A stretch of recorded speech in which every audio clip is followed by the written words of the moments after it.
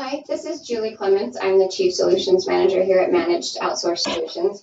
Wanted to talk today about modern technology and how it could help make better health insurance choices. The insurance industry is automating their services, and digitization offers opportunities to increase efficiency, offer new services, build better customer relations, and combat fraud. To undergo digitization, you need the support of data entry companies that can convert all data into digital format and ensure accuracy. The insurance industry is in the initial stage of adopting artificial intelligence.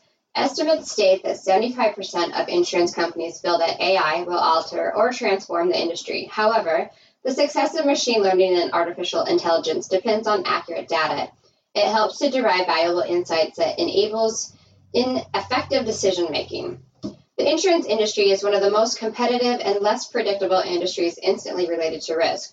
So it always depends on data and statistics. Today, with big data and advanced technology, the insurance industry has various sources of information that can be used to predict risks and claims, monitor and analyze it, and develop effective strategies for customer attention. Healthcare insurance refers to the coverage of medical costs incurred due to disease, accident, disability, or death. The policies of insurance are supported by the governments in many countries. The global healthcare market is growing rapidly, and the insurance industry has immense pressure to provide better customer care and reduce their costs.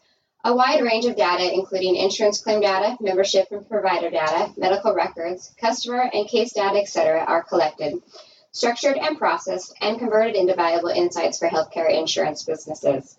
With proper data fraud detection, risk assessment, and consumer engagement can be improved. Though a number of health plans are available, people often find it challenging to make the right choice. Consequently, many often end up choosing plans that land them with higher costs. Is it possible to develop a tool that would guide people to choose a plan just right for them?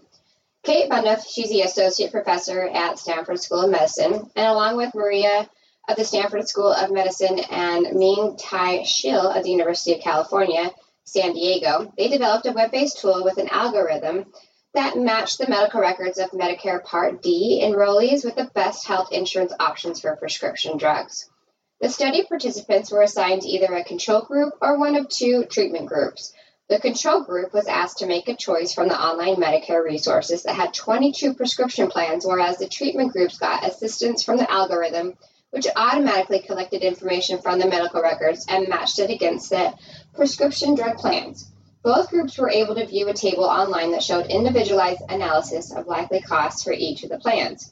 Both treatment groups could view a table online that showed them a personalized analysis of possible costs for each of the plans.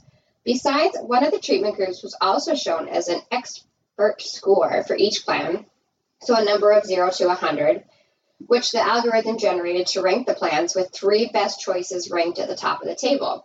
The study found that while both treatments persuaded people to change to better insurance plan, the treatment that included the expert suggestions alongside cost estimates proved to be more effective. Compared to participants in the control group, those in this treatment group choose to switch plans 36% more often. It was clear that intervention affected people's behavior, especially when they were given expert advice. People who used the algorithm were more likely to change to a better plan. They were highly satisfied with the process of choosing health insurance, even though they had to spend more time on it. The study showed that the changes resulted in $270,000 in savings for consumers. So about 316 treatment subjects who were provided expert advice. If these effects could be extended to the 25 million people enrolled in Medicare Part D, savings could be in the range of $680 million, provided there is an equivalent rate of participation as in the study. This is especially significant taking into consideration that the tool itself costs only less than $1.8 million to develop. So can this finding be translated into policy? There's 2 hitches that they talk about. The first one is only a small portion of eligible beneficiaries choose to enroll. Out of the nearly 30,000 invited for the study, only 1,185 people took part in the study. Those who joined were more tech savvy than those who didn't join. They were active consumers looking for information. The other one is the study's demographics are not representative of the broader Medicare population. Those who took part in the study lived in one of the richest and most tech-savvy parts of the country. People with lower income resources and less exposure to tools could have a different attitude.